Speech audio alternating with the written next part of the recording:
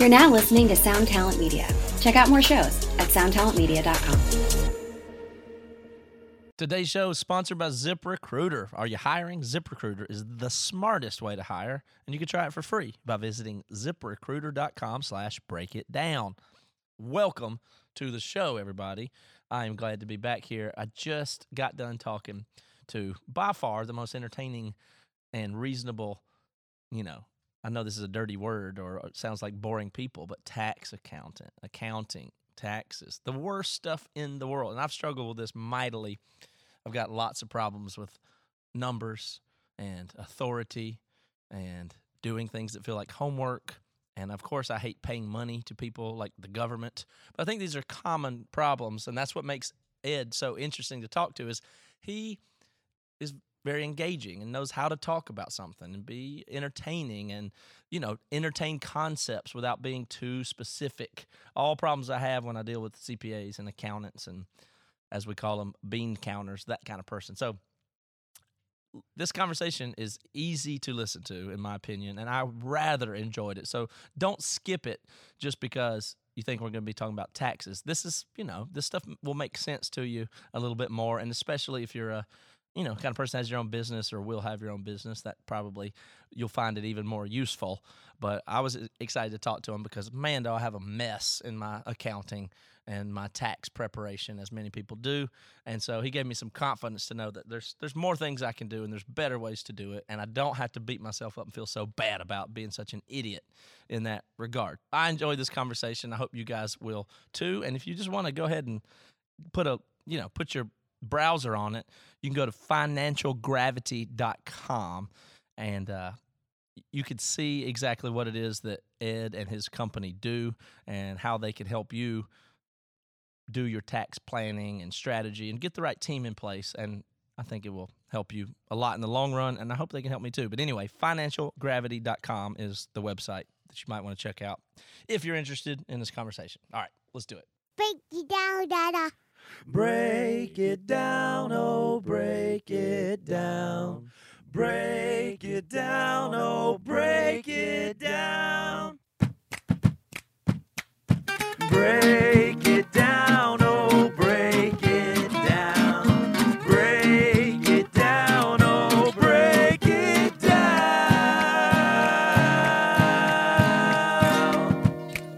Let's make cutter. Yeah, let's get right into this. I've only been talking to you for about a minute here, but it's by a long shot the best conversation I've ever had with somebody in the tax prep world. Well, I'll tell you that's because I'm in more than just the tax prep world. Mm-hmm. There's a real difference between what most accountants do and what most of us take for granted. Mm-hmm. Taxes mean, and what you really can do with it. And there's a lot of opportunity. Here's the thing. You have an impression of what people are like in the tax prep world. Mm-hmm. Tax planning, I suppose I should say, even more specific. Yeah, and that's really the difference we're getting down to.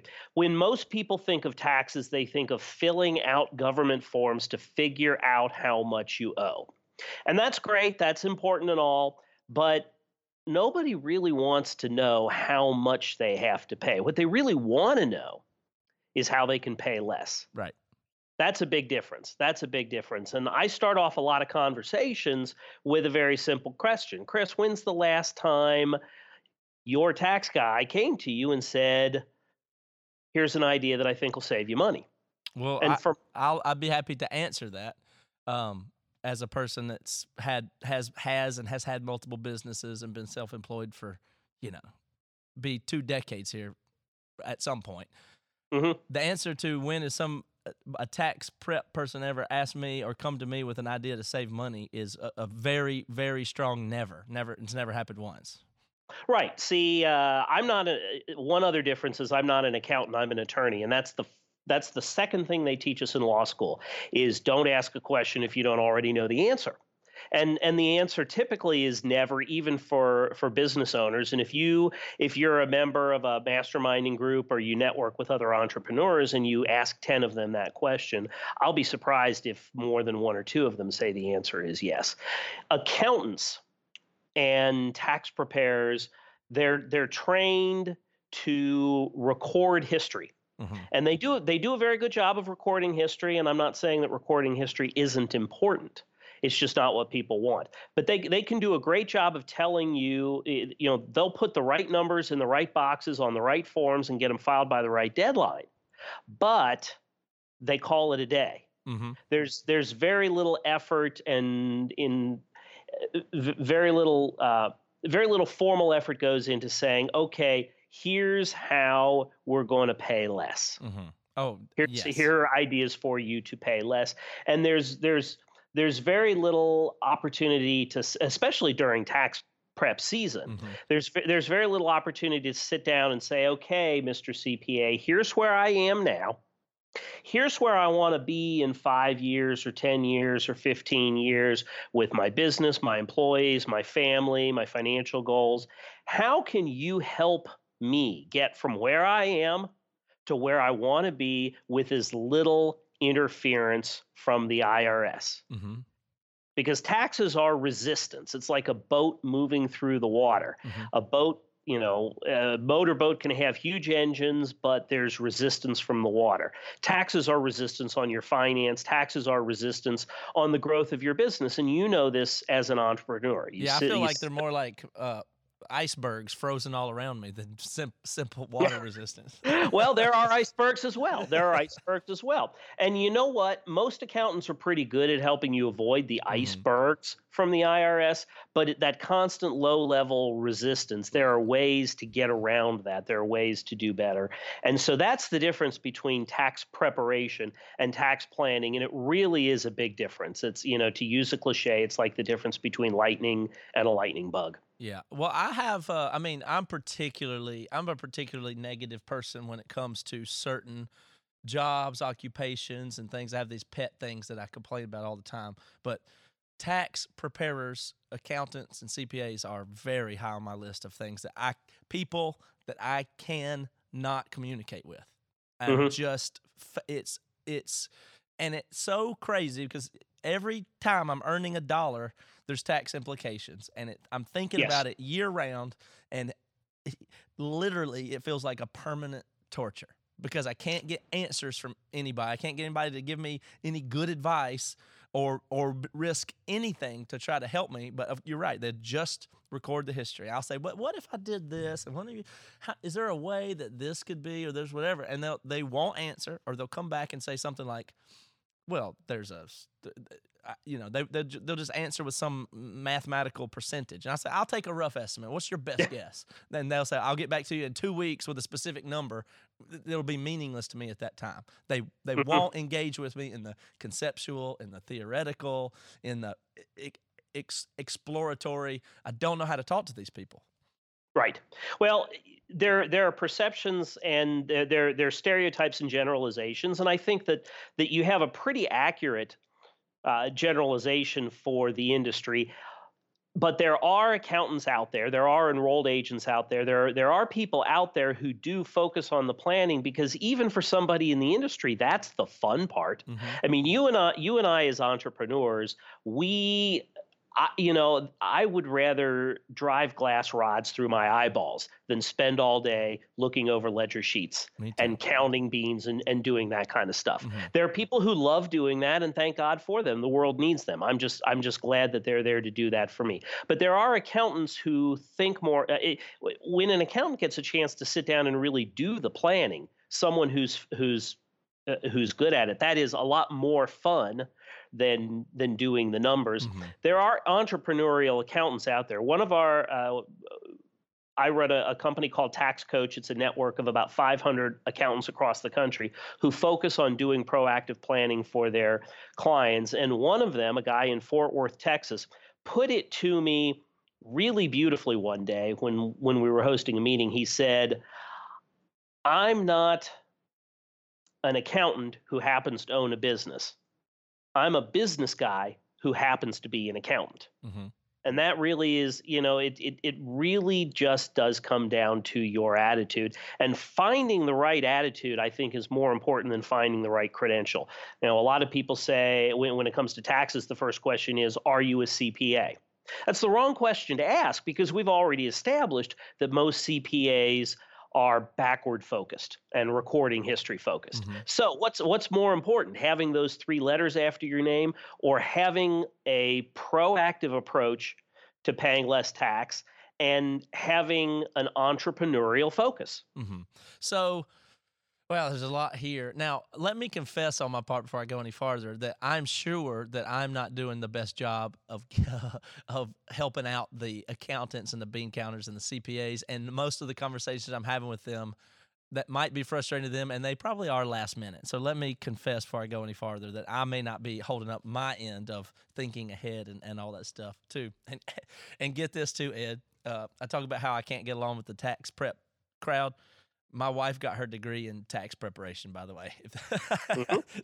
So that's that gives you a window into it. She is the type of person that I feel that I cannot communicate with. I can't even get her to help me because we get in a fight so immediately if we start talking about, because she reverts to the behavior I'm talking about that I have such a hard time with, and she gets mad. She almost gets mad at me when I earn money because of the tax implications. I'm like, guess what? I had a good month. She's like, great.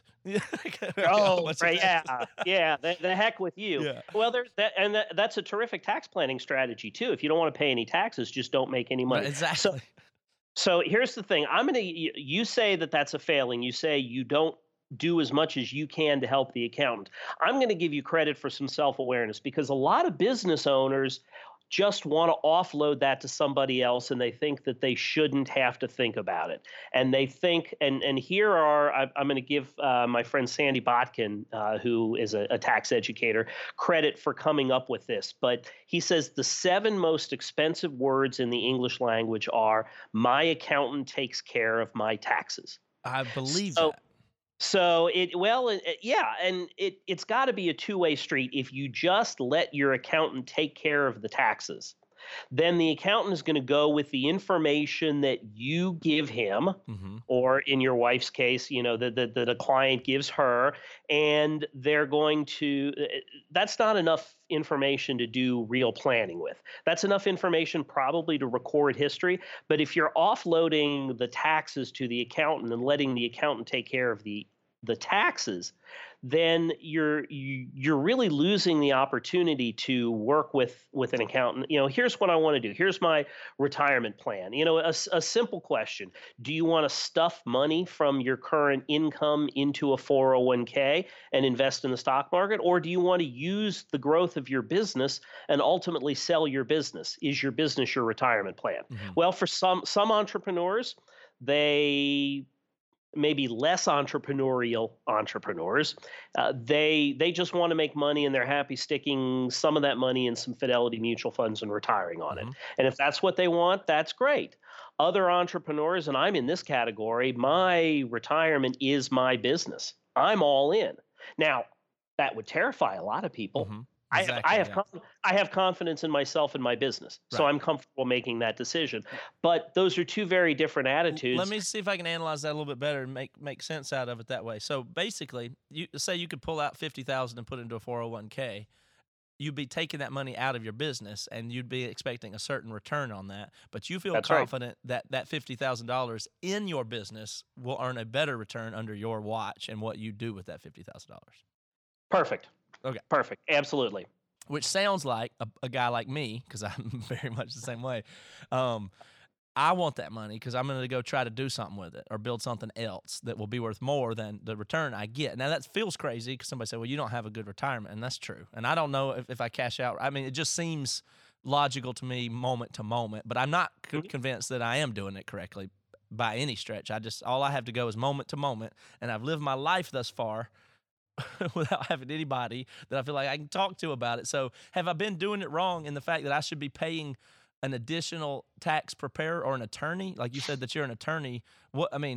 If I want to straighten my shit out, what do I need to do? Go also hire a whole nother person? Because I feel like, gosh, it has to be worth whatever it costs.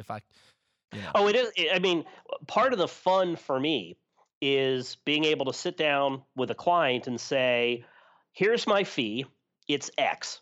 And here's the benefit to you. it is a multiple of X. I had a conversation once with a client. We sat down, and in an hour, I was able to come up with a strategy to help him save $1 million in federal income tax in a single year. Exactly. Yeah, that of Now, course. yeah, and it's funny. I have accountants say, "Well, what's your hourly rate for that?" This is not an hourly billing engagement. Yeah. No, for sure. Yeah, there is no fee that's high enough. All right. Pardon the quick interruption, and we'll get right back to it. Listen, you guys, I can only imagine, need to really pay attention to ZipRecruiter because, you're listening to a podcast about tax accounting, which means you probably have a business or aspire to.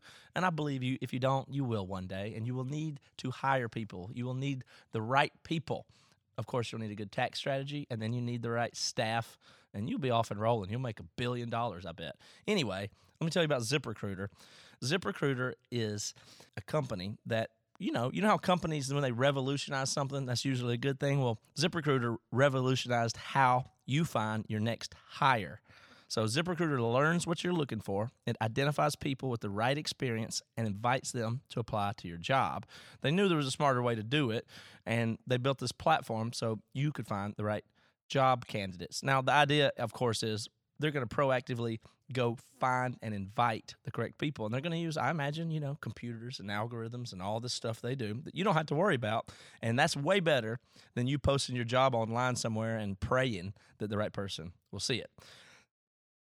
Here's a fact. 80% of employers who post a job on ZipRecruiter get a quality candidate through the site in just one day. So that would be a huge relief to know you're going to get a quality candidate probably tomorrow. By the end of day tomorrow, you have somebody good to look at, and you can fill that position, and you can move on. Now, ZipRecruiter doesn't stop there. They even spotlight the strongest applications that you receive, so you never miss a great match. The right candidates are out there, and ZipRecruiter is how you find them. And this is businesses of all size. It could be your first employee or your 200th. That's the way to go. Right now, our listeners can try ZipRecruiter for free, which you certainly can't beat that. That's right, for free.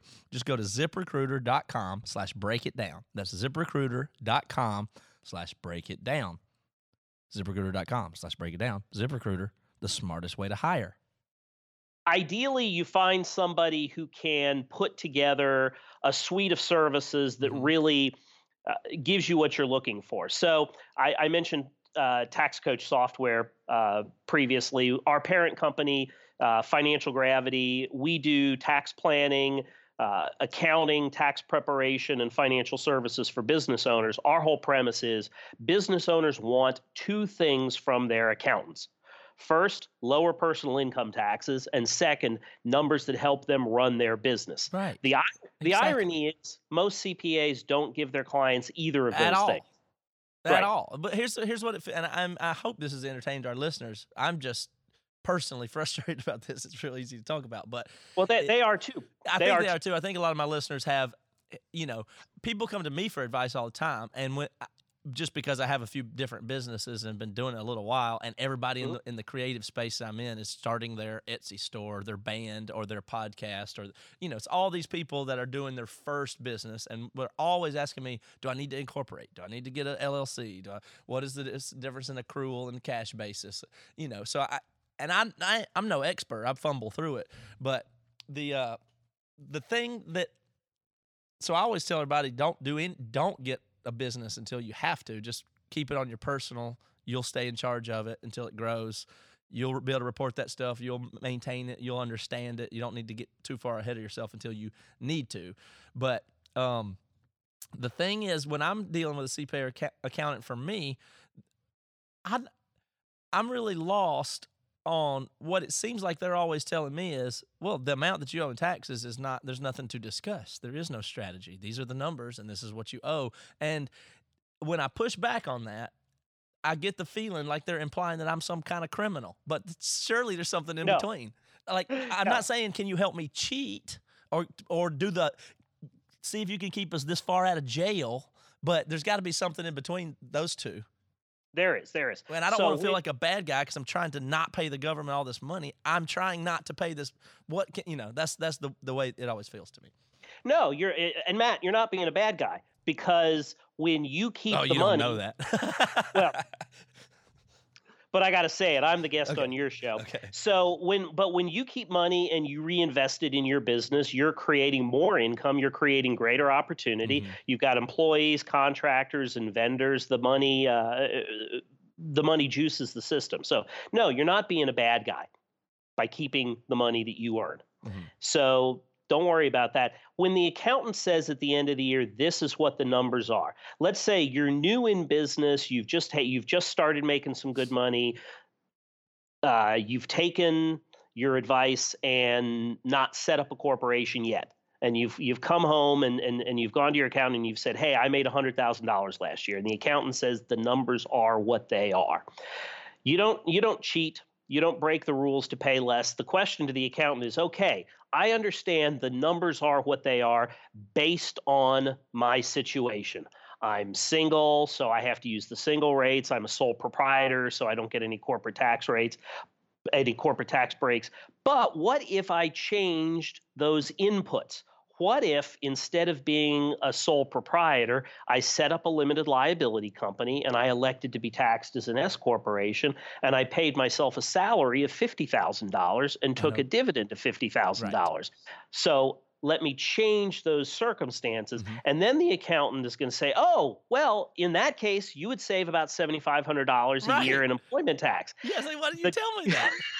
Right. That's exactly what I did in my last business. Is exactly that scenario. It's the first time I've had a few before. This one's an S corp. I can give myself a dividend or a bonus, and I'm just saying, you didn't tell. How did you not tell me this before? So the question, exactly, that's the question. Why do I have to bring the ideas to you? Why can't you bring these ideas to me? And when I get bigger, can I use an enterprise risk management program to create a deduction for $1 million a year and not pay tax in my business and put it into a check and not have to pay taxes on the check and use that as a supplemental retirement plan? If I'm exporting, will you come to me and will you tell me what an IC disc is and how I can use that to pay less money? And if I have real estate in my business, if I own real estate, should I put it in a separate entity?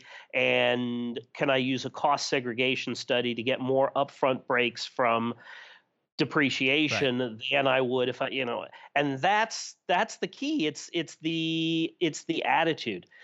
It's the attitude. It's the proactive focus. Too many accountants, it's like they're running their business through a rear view mirror. When you get up in the morning and you drive to work, you don't back your car out of the garage and then back it out of the driveway and drive backwards using the rear view mirror all the way to the office. Mm-hmm.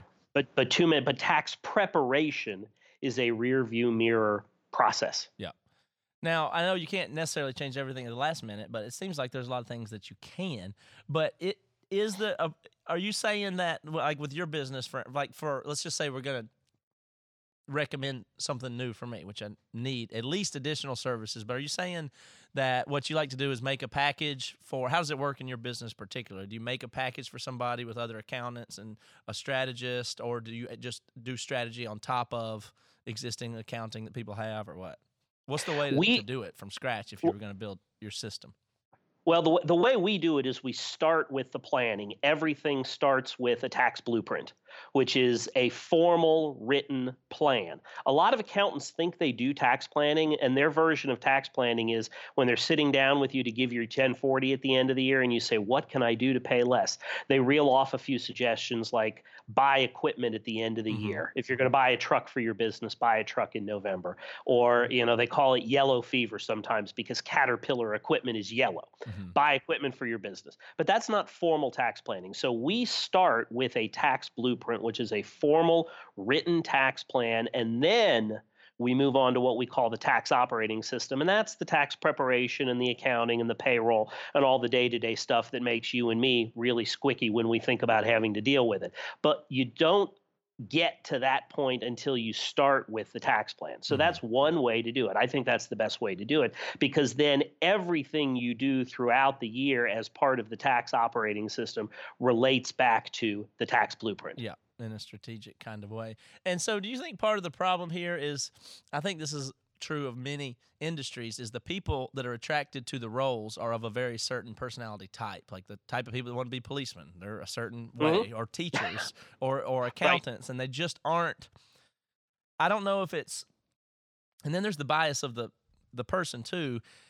Is there something where they're just risk averse, and you say it's part of the training, or are people just are too scared of the IRS that they just don't want to touch it and they don't want to think about it, or is it just that it's complicated? I mean, what causes such a bad? It's just one of the areas where I'm certain the communication level and efficiency is just across the board bad because of, I guess, a number of biases. But yeah, well, I think. Ultimately, I think it comes down to the training. So I mentioned earlier that I'm an attorney by training, not an accountant. And when you think of an attorney is going to be more aggressive. An attorney is going to push the limits. An attorney is going to look for the loopholes in the way around the law. Right. Accountants may or may not start out with an entrepreneurial focus. They may or may not start out with a creative focus. But when you take an accounting class, particularly true accounting, managerial accounting, financial accounting, cost accounting, the stuff that you have to study to pass the CPA exam, you are trained to make the balance sheet balance.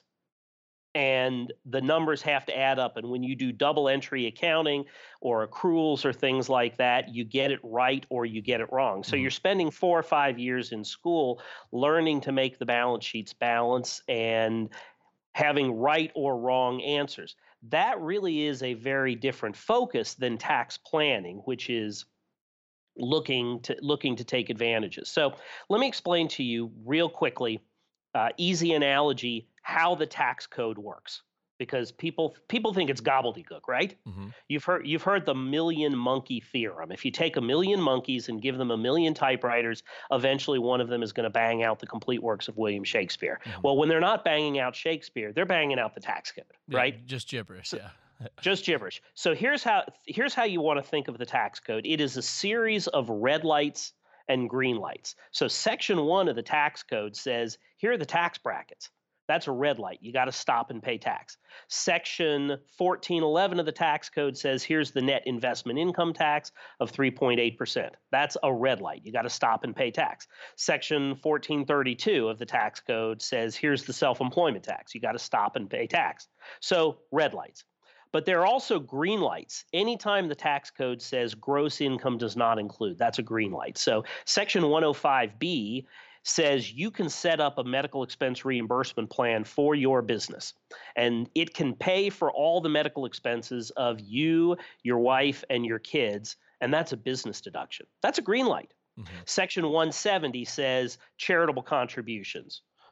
Here's a green light. You can deduct charitable contributions. Mortgage interest. Section 162 of the tax code says your business can deduct any ordinary and necessary expense. That's a green light. So you've got a tax code that's made up of red lights and green lights.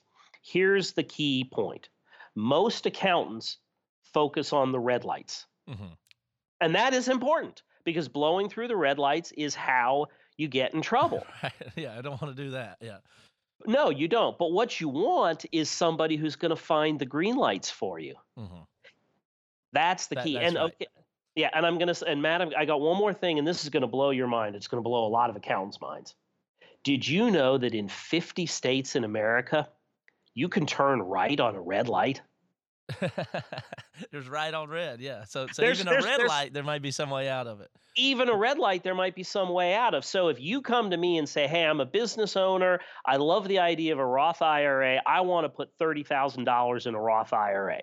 The typical accountant is going to say, you can't do that.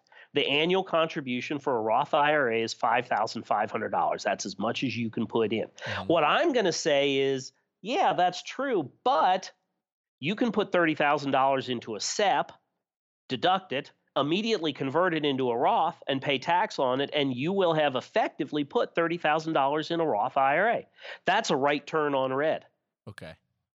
Yeah, that makes sense. Like, I mean, for sure that makes sense, the red light and green light analogy. And you're right, nobody's thinking about the green lights. Most of them involve spending money. But that's, like, if you think about mortgage interest, for instance, that should be a big part of your decision to buy a house or not, is knowing that absolutely. Your tax burden, here in Seattle, the taxes and the real estate and that stuff is so high And it's almost all interest in your first years that I'm deducting, $1,800 a month, in interest on my mortgage or something like that, or more than that, I think. So that's absolutely significant off my taxable at the end of the year. If everything else was a wash, it's like green light, go buy a house if you can.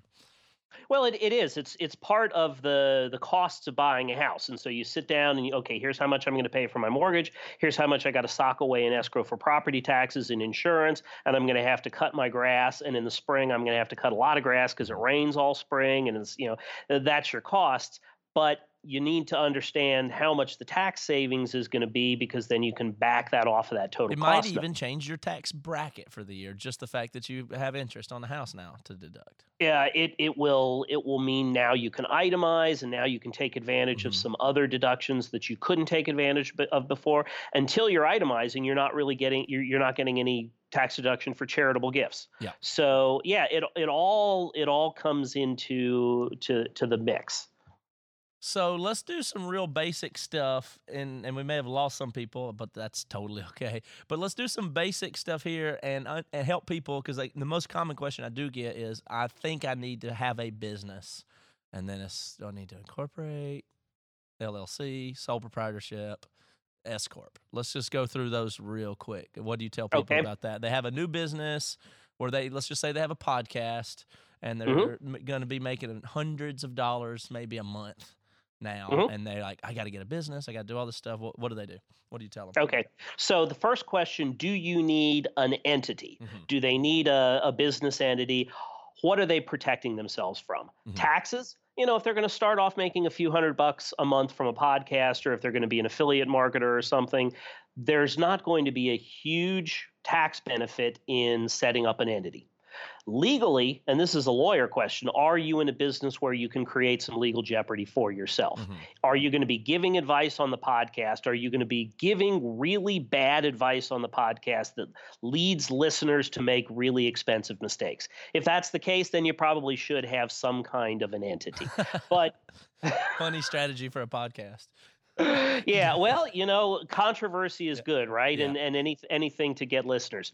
So as your business gets a little bigger, typically the first step up the entity ladder is a limited liability company.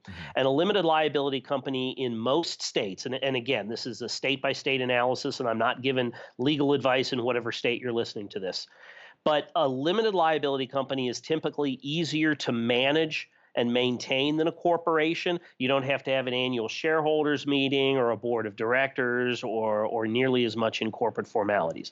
The limited liability company is also attractive because you can elect however you want to be taxed. So if you're a one-person business, you're a one-owner business, a limited liability company, the default is we're going to ignore it for tax purposes, and you'll just file a Schedule C on your personal tax return as a sole proprietor. And entrepreneurs may have, I've seen entrepreneurs with half a dozen Schedule Cs on their tax returns because they look at any hobby or any opportunity and they turn it into a business. That's just what they do. Right. It's a sickness. Stop me before I start another business again, right? Yeah. So that's the default. But as that business gets bigger, you can change how the LLC is taxed. So if you get to that point where you're making $60,000 or $80,000 or $100,000 a year and the self-employment tax is getting to be a bear, you can make the election to change the LLC from an LLC taxed as a proprietorship to an LLC taxed as an S corporation.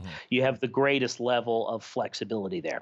Now, again, that depends. That's a state-by-state analysis. You're in Seattle. You've got a lot of people in Seattle who fled California because of the high taxes. And in California, LLCs have a special state level tax that can be a real bear. In California, a lot of people will organize a limited partnership to get around that particular state level tax. But yeah, the first step up the ladder for a new business owner is a limited liability company. Once you get up to a high enough income level, typically somewhere between $60,000 and $100,000, an S corporation starts to make sense.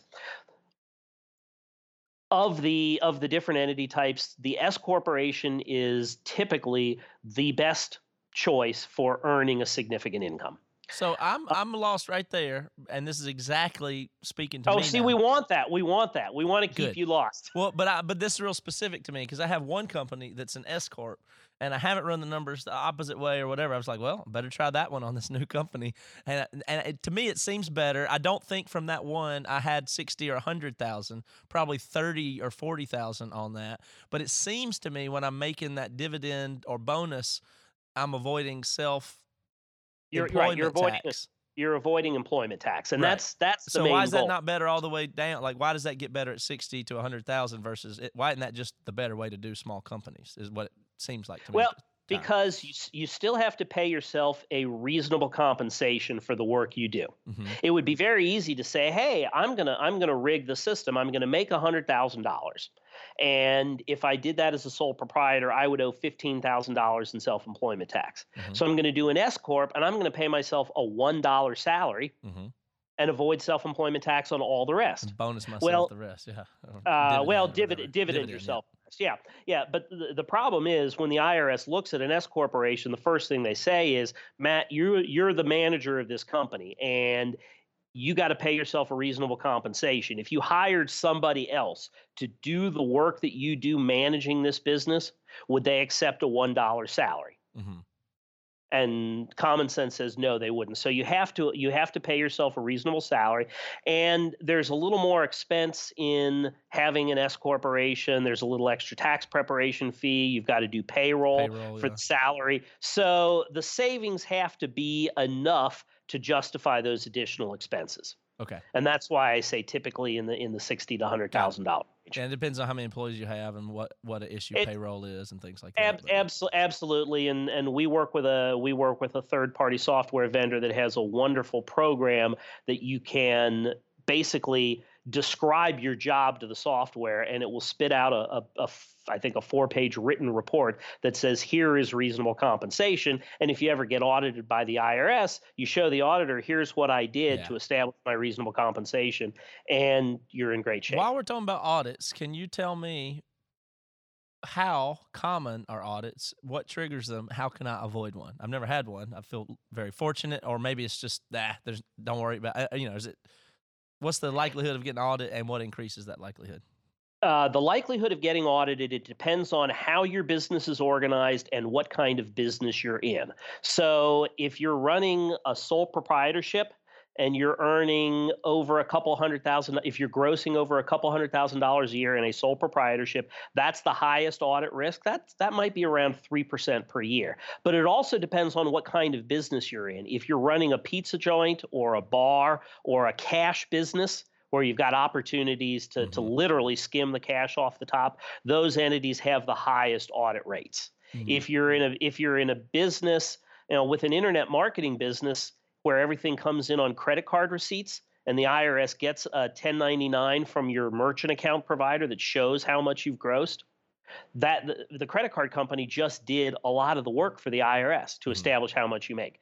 Now, here's a neat trick that you'll like with the S corporation. I told you the audit rate for a Schedule C grossing over a couple $100,000 is about 3% per year. Mm-hmm.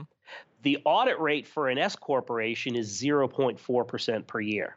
So simply by making that one move, by changing your LLC to an S corp or by setting up an entity as an S corp, you have eliminated almost 90% of your audit risk with that one. Why aren't they interested in that then? I couldn't tell you. It's probably because somebody who is running a business as an S corp has some adult supervision, looking at the books and records. Yeah. Most people who run an S corp, or fewer people who run an S corp, are actually doing the books and records themselves.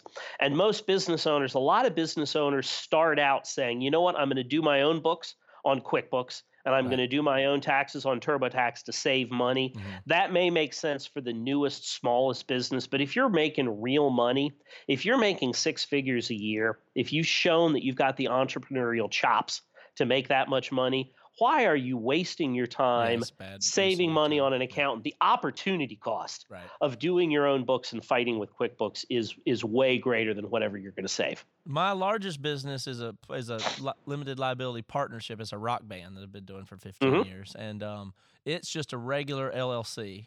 As far as I don't know if it's partnership. I guess it's LLC partnership. Is that right? Yeah, right. Yeah, it can be an LLC taxed as a partnership. And that's mid six figures as far as the total gross income. But we've never had any trouble with the IRS on that. What's the what would be the likelihood on that? On a like that's not 3%. That's less still. Minuscule. Okay. Minuscule, and you should never be afraid to take a legitimate deduction. Good. Even if you do get audited, what that means is you sit down with somebody at the IRS and they say, "I'm looking at your tax return. I want to." They call it an examination. Mhm. You know, we want you to show the books and records, show the receipts. We want you to show that everything is legitimate. You probably don't know this, but about 15% of all tax audits actually result in a refund. No, I didn't. You know that. discover during the audit that you've missed something. Mhm. And you know why that is? It's because you do a certain level of homework when you prepare your taxes. But if you get audited by the IRS, you're going to say, "Oh shit, You I really need to go through figure this. out everything. Yeah. Oh, I need to gosh. get everything." And yeah, so an audit, people say that a root canal is the worst thing to go through. I had a root canal once. It wasn't fun, but in 4 hours it was over. Yeah. Yeah, and there's a ton of tax planning that you can do. You got a rock band, so there's a famous rock band. You've heard of the Rolling Stones. Mhm. That's a business. I mean, Ron Woods, guitarist for the Rolling Stones, was not an owner for years. He was just an employee, and I think I don't remember which of the ones were the owners, but they got in trouble with their taxes in the 1960s and 1970s. You've heard of the band Exile on Main Street. They recorded that when they were tax exiles in France. They had to leave Britain because of the taxes. They were living in the south of France. That's where Exile on Main Street comes from, is the tax exile. Wow. So, what did you say a second ago about don't be afraid to take a what? Never Nev- a legitimate deduction. Okay. Never So be give us afraid. an example of that. So a lot of people think that the home office deduction is a red flag. And a lot of accountants, not so many accountants, but reporters, if you read a book on, or if you read an article in Money Magazine on taxes for small business owners, it's going to say, be careful before you take a home office deduction. That's a red flag. That's something that an uninformed reporter would say, but it's not something that most tax professionals would say. And if you run into an accountant who says, "Oh, I don't like taking the home office deduction because it's an audit red flag," ask the guy. How many of your clients have ever, well, actually, he's probably a bad guy to ask because he doesn't take the deduction. Ask Right. accountants. How many of you have ever been audited for That's a home hilarious. office? That's the punchline They're of your good. joke there is they say never because I've never allowed anybody Right. to take an So- office well, deduction.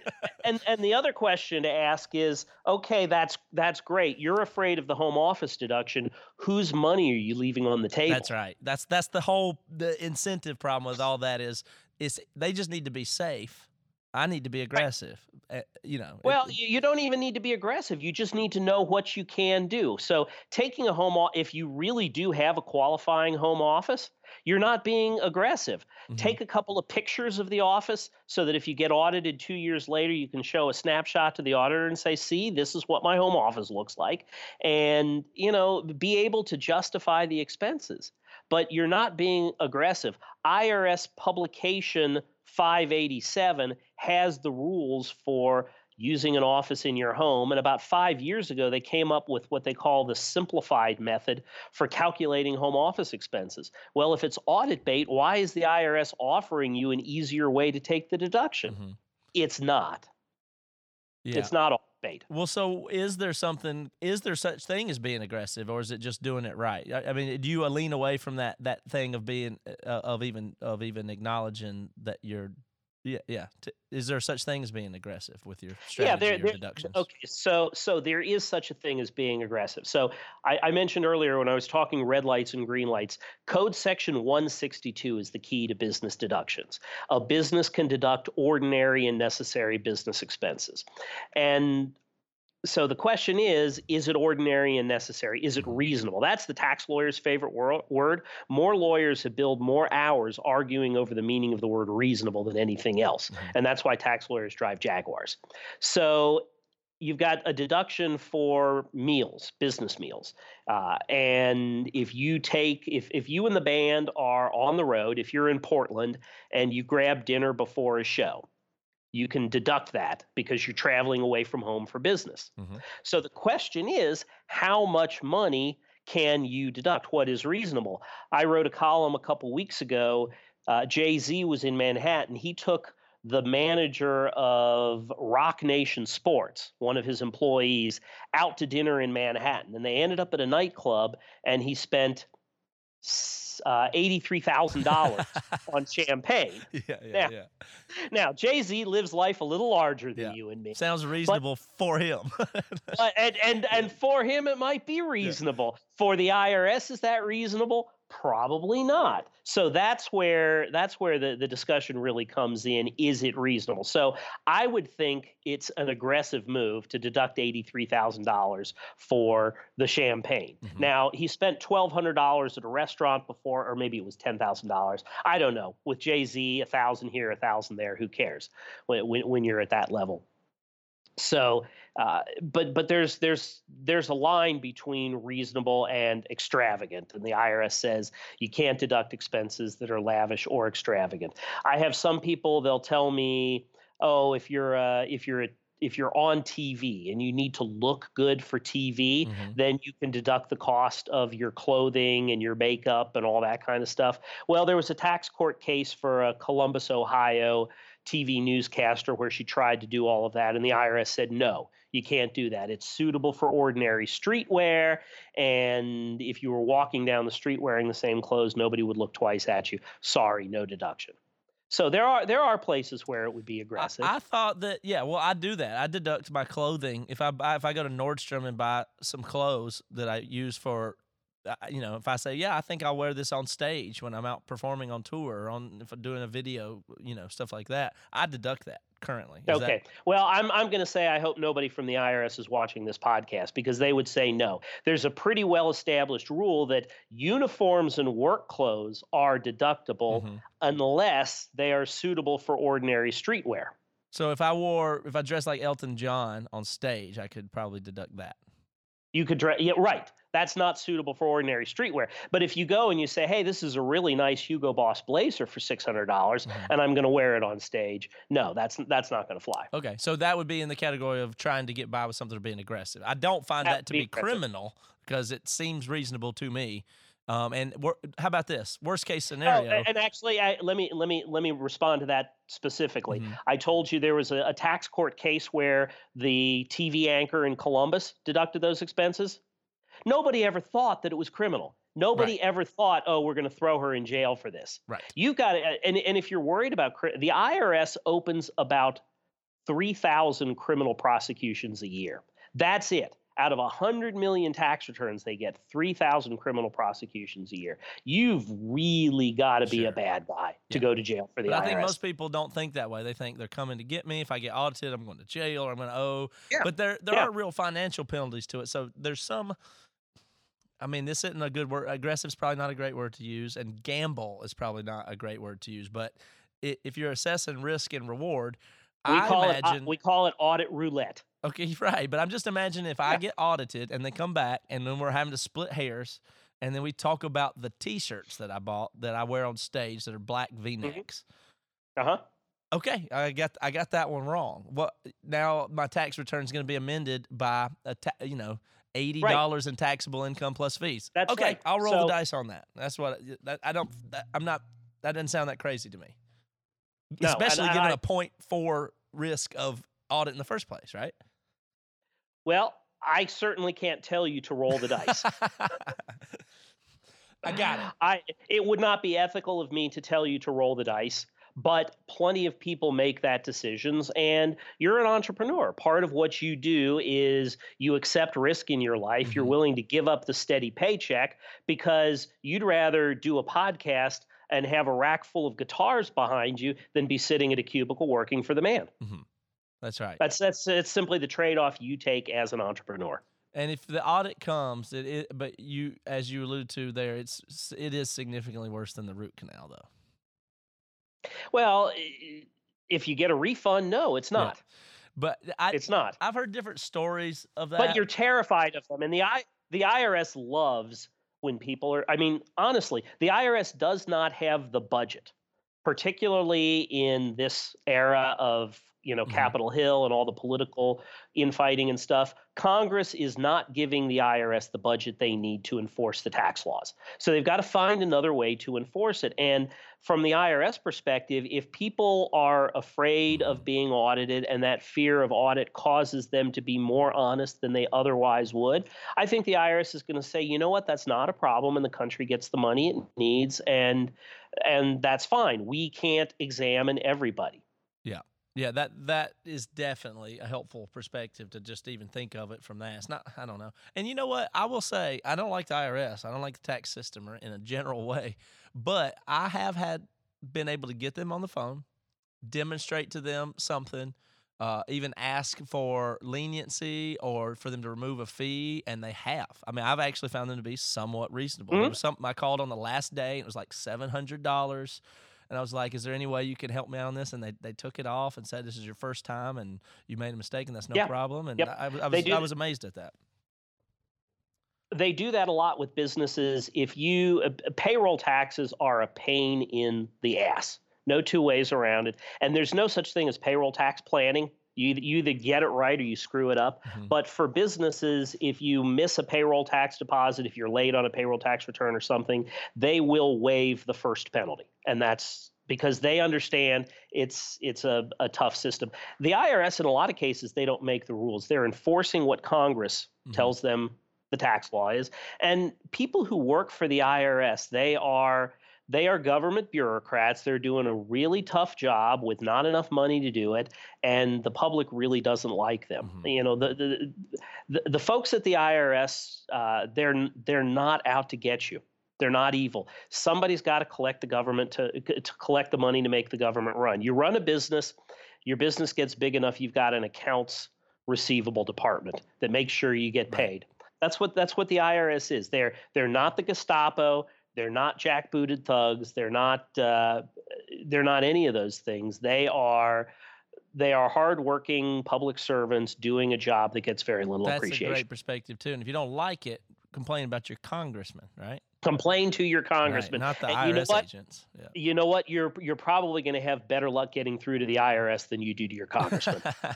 Well, speaking of the congressman and all that, do you think that the reporting and the perception of the new tax update has been accurate or not? I sense that people love to say it's bad, but most of the feedback I've heard from almost everybody is it seems like it's not been near as bad as people want to make it out to be, at least. The real issue is whether it helps you or whether it doesn't help you, and most people are going to be helped up front. Maybe not as much as they want, maybe it's not as much as they think. So you can say, supporters of the tax bill will say the average American is going to get a $4,000 a year raise. Well, average covers a whole lot of territory. Yeah. So the two of us are on this podcast. If Bill Gates joins us on this podcast, then the average person on this podcast is a billionaire. Right. That's great for Bill. Doesn't do much for Matt and Ed. Yeah. So yeah, there's a lot of noise in the news about changes and the IRS changing the withholding and that kind of stuff. Give it a few months to settle down, and people will see: are we really getting more money in our paycheck? Are we not? Is it going to be much money? And then next April 15th, when we file our taxes, did we get it right or did we get it wrong? Yeah. I've seen more people that it seems like it's helping than I think people want to believe because they want to be negative about it. But I'm not so sure. But I'll reserve judgment until another April, too. Do you think there's any potential of any real change ever happening? Like, occasionally you hear people talk about doing something drastic or a libertarian idea or something, or moving to some other whole system. Do you think there's ever a chance of doing that? Like getting rid of the income tax entirely and replacing it with a sales tax? Yeah, I would say that, all the way down to universal basic income, to nobody below 50,000 pays taxes. Are any of those types of things even really possible, do you think? Well, nobody below 50,000 pays taxes. I mean, with child tax credits and things like that, we're moving in that direction anyway. Universal basic income. Now, by the way, most people don't believe what you just said, though. The common understanding is all the poor people pay all the taxes and rich people don't pay any. Well, that's what everybody always thinks. Well, they don't pay federal income taxes. They may pay state taxes, they pay Social Security taxes, they pay sales taxes, that kind of stuff. So I gotta take my tax nerd hat off and put my real person hat on. But in terms of will anything dramatic happen with taxes? Will we replace the entire tax system? I think that's about as likely as monkeys flying out my butt, honestly, because if that's going to happen, it's because 2/3 of the House of Representatives, meaning a majority of Republicans and Democrats in both the House and the Senate and the Republican, think that is a good thing. And the system just doesn't move that fast. Here's the thing about the tax code. The goal of the tax code is to raise money for the government. But once Congress realized that they could use the levers of the tax code to influence us indirectly in ways they can't influence us directly, they thought, hey, this is kind of fun. So Congress wants to encourage home ownership. They're not going. So they give an indirect subsidy. So you buy a house and you're writing off $1,800 a month in mortgage interest now because you're getting this great subsidy. They enjoy pulling the levers and getting to guide our behavior. They enjoy pulling the levers. And so, for example, if we move to a true flat tax that you could fill out on a postcard, that would mean giving up the power to move those levers. I honestly don't see Congress choosing to do that. No, that's a good way to look at that. Who do you think is the most unfairly taxed group? Human beings. Human beings. But is it rich people? Is it small business owners? People everybody probably feels that they're getting screwed the most, I guess. But is there a place where the people's like, man, that's really tough? Because you always hear the big companies, Amazon, they say isn't paying taxes this year, which makes people outrageous, but that's because they reinvested billions of dollars. But absolutely. Amazon chose not to make profit year after year after year. They reinvested all of that money into the business. And I think they're a textbook example of why you want to reinvest your money in the business instead of paying taxes, because right now, I believe as of today, maybe it's Apple, but Amazon is the most valuable corporation in the world. They didn't get there by showing big profits, distributing the money to the shareholders and paying it in taxes. They got there by continually reinvesting everything. So asking who is the most unfairly taxed group, that really is a very political question. So somebody who is a traditional Republican who thinks that high income earners should be taxed lower so that they can reinvest all of their earnings in the economy, that person is going to say, oh, you know what? 37% top tax rate. Yeah, it's lower than it was a year ago, but it's still way higher than the average American family. And if you're asking somebody who is a traditional, West Coast Seattle liberal, they're going to say, wait a minute, why is Bill Gates only paying 37% tax on his income and I'm paying 25% tax on mine? Bill Gates can afford it more, so he should be paying a higher tax level. And that's what the whole process comes down to. That's looking under the hood and seeing how the laws get made and seeing ultimately it's Congress who makes those laws. And in the case of the 2017 tax law, it really was Congress. The presidency, I don't want to say the T word or get into a political debate, but he really was pretty hands off. He decided to let Congress do what they were going to do, and then he would come swooping in at the last minute and he would take credit for the biggest, most beautiful gilded tax credit in the history of planetary economics. So Congress makes those decisions, and Congress decides who's going to pay the burden for that. And ultimately, yeah, like you said earlier, our answer is we call our congressman. We don't call the IRS. Is there a number at all or a range that you think people should shoot for? And I know it's super broad, but is there by the time you take your total gross income and then your taxable and your effective tax rate, is there a number that you find to be good and bad, a percentage number? Like if you let's just say you're in the tax bracket where you make 100,000, what do you think is reasonable for somebody to be shooting for of effective taxes there? Like, It's probably if they're grossing 100,000, if they're taking home 100,000, but they've got a mortgage and family and stuff like that, they're probably going to be somewhere in the 15 to 20% rate. If they're self-employed, they'll pay more because of self-employment tax. The thing is, there's no right answer. There's no right answer. I'm going to say as a taxpayer, as somebody who's running, even if the only economic unit that you're in charge of is your family and you've got a salary or two families, your goal should be to make as much money as possible, if that is your goal of maximizing your income, and then figure out the most tax efficient way to do it. So you're an entrepreneur. Your goal is to grow your businesses. Your goal is to make money. Then you want to figure out the most tax efficient way to do it. But if I say, here's the best strategy to minimize taxes, if that gets in the way of you making money, then you lose. Right. You lose. Yeah. Like, I mean, you could give away 50,000 in charitable and lower your deduction, right? Lower absolutely. your Lower bracket, your but you don't have the money, Right, but then you don't have the money. You pay So less taxes, yeah. A lot of people. Bad tax planning, and there is such a thing as bad tax planning. Bad tax planning is when you put minimizing your income above other strategies. So I did some work for a client. He ran a janitorial service in West Virginia, and he had gone to this outfit, and they had put together a really nice tax plan for him. They charged him $10,000. This thing was beautiful. It was 1.5 inches thick. It was printed on gray linen paper. It weighed 3.5 pounds. I went on the post. I was just amazed at it was a brick. So the guy's making $200,000 a year, and it tells him set up a 419A plan, which used to be a way that you could pay for life insurance with pre-tax dollars, and hire your children and have them put their salaries into a 401k.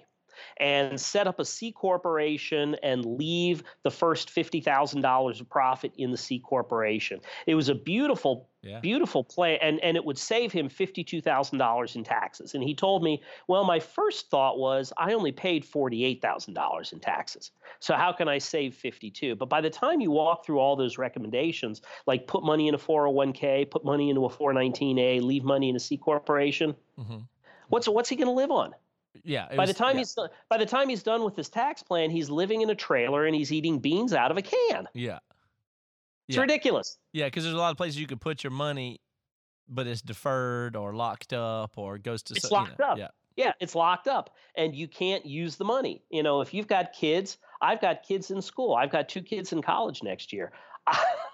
You know exactly where all my money is going, and it's not in a tax deferred retirement plan. Yeah. I need to have cash flow to pay for the kids. But that would work. That's where the rich people get all the advantages, which they deserve. I mean, I'm not knocking on that, but if you have enough income or value or money that you're not living on the 140,000 you're making, if that's just your portfolio or your accrual on one of your businesses or whatever, then yeah, that's good. You could put all that a bunch of other places, So right. If all you have is capital gains and you live off of that, good for you, right? I mean, yeah, absolutely. And a good tax planner is going to sit down and look at the sources of income, because there are some strategies that I would use for you as a guy who's actively running businesses. There's a different set of strategies that I would use for somebody who's living off of capital gains. Yeah. When it comes time for me to sell my business, then I've got different strategies that I can use. I work with business. A business owner can come to me and say, I've worked 40 years. I've got this, trucking business or plumbing supply business. I'm looking to sell it for $10 million, and I'm going to get hit with a $2.5 million tax bill. What can I do? And I'm going to say, here are a set of strategies that I'm going to use, that I'm going to recommend with you. And maybe there's a pooled income fund or a charitable remainder trust or a monetized installment sale or a structured sale. That's a different set of strategies than if you come to me and say, hey, the band is on fire and I made $1 million this year. I'm going to have a different set of strategies for you because your income is coming from a different source. There's not a one size fits all. Yeah, like if you're an NFL player, you need to be putting as much of that money in deferred places as possible. You're going to make a ton of money for the next few years, and then you're not making it anymore. So, Then you're going to get a concussion, and it's going to be all downhill from there. Mm-hmm. Yeah. Exactly. Okay, so a lot of this makes sense and is real helpful. And I appreciate your time today, but let's go a little bit farther with your business. And what would be tell me how it works. Like what should I do next through your business, or what would you recommend somebody else do? What's the plugs? What's the steps here? Okay, well, I do need some help for real. I actually need to make some changes, and I need some help. So. Okay, well, we'll talk about that after the podcast. Mm-hmm. But the plug is you go to a website, this awesome place called the interweb. So you go to financialgravity.com and you look for a free tax analysis, which is where we sit down and look at your tax return. Okay, so it's kind of like going to a doctor. When you go to the doctor, 3 things happen. The doctor's going to diagnose what's wrong with you. Do you have a stomach ache or do you have contagious death cancer, whatever it is. Diagnosis is the first step. Prescribe.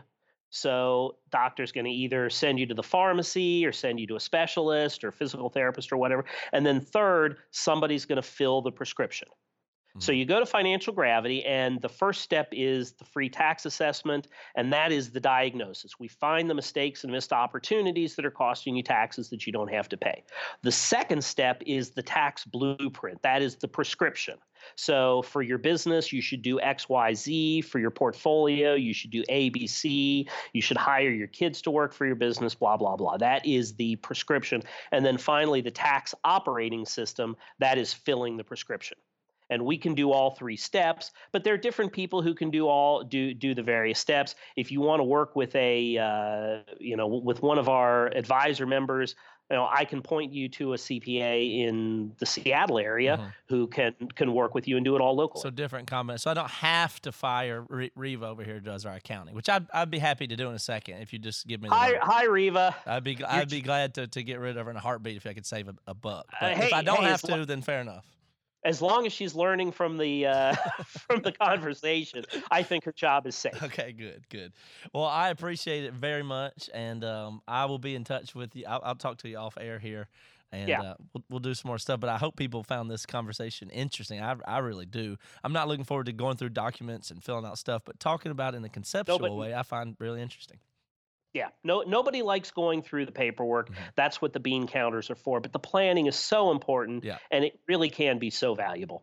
Awesome. All right, well, I appreciate it. Thanks so much. I've enjoyed it. Right on. Ever heard of Stoicism? Chances are, if you have, you've heard of Stoicism with a lowercase s and not Stoicism with an uppercase S. Lone wolves, no emotions, antisocial behavior, cold indifference. All that is Stoicism with a lowercase s. Stoicism with an uppercase S is the ancient Greek philosophy and virtue ethics framework that centers on service to the cosmopolis, to include your family, friends, community, and planet, and the development of a good moral character. My name is Tanner Campbell, and I'm the host of Practical Stoicism, a 3 times a week podcast teaching Stoic principles and concepts to anyone interested through the exploration of texts and deep dives into various moral topics. You can find Practical Stoicism where you're already listening to podcasts by searching for Practical Stoicism or by going to stoicismpod.com. I invite you to give it a listen today. You just might like it. Bonjour. This is Fabulously Delicious, the French food podcast. I'm Andrew Pryor, and every week I bring you the wonderful and fabulous people involved in French food, whether they're here in France like me or from around the world. Each week, we dive into a specific topic, be it a French dish, an ingredient, or a French cuisine cooking technique. My guests are all about French food, so come join me on Fabulously Delicious, the French food podcast. Bon app!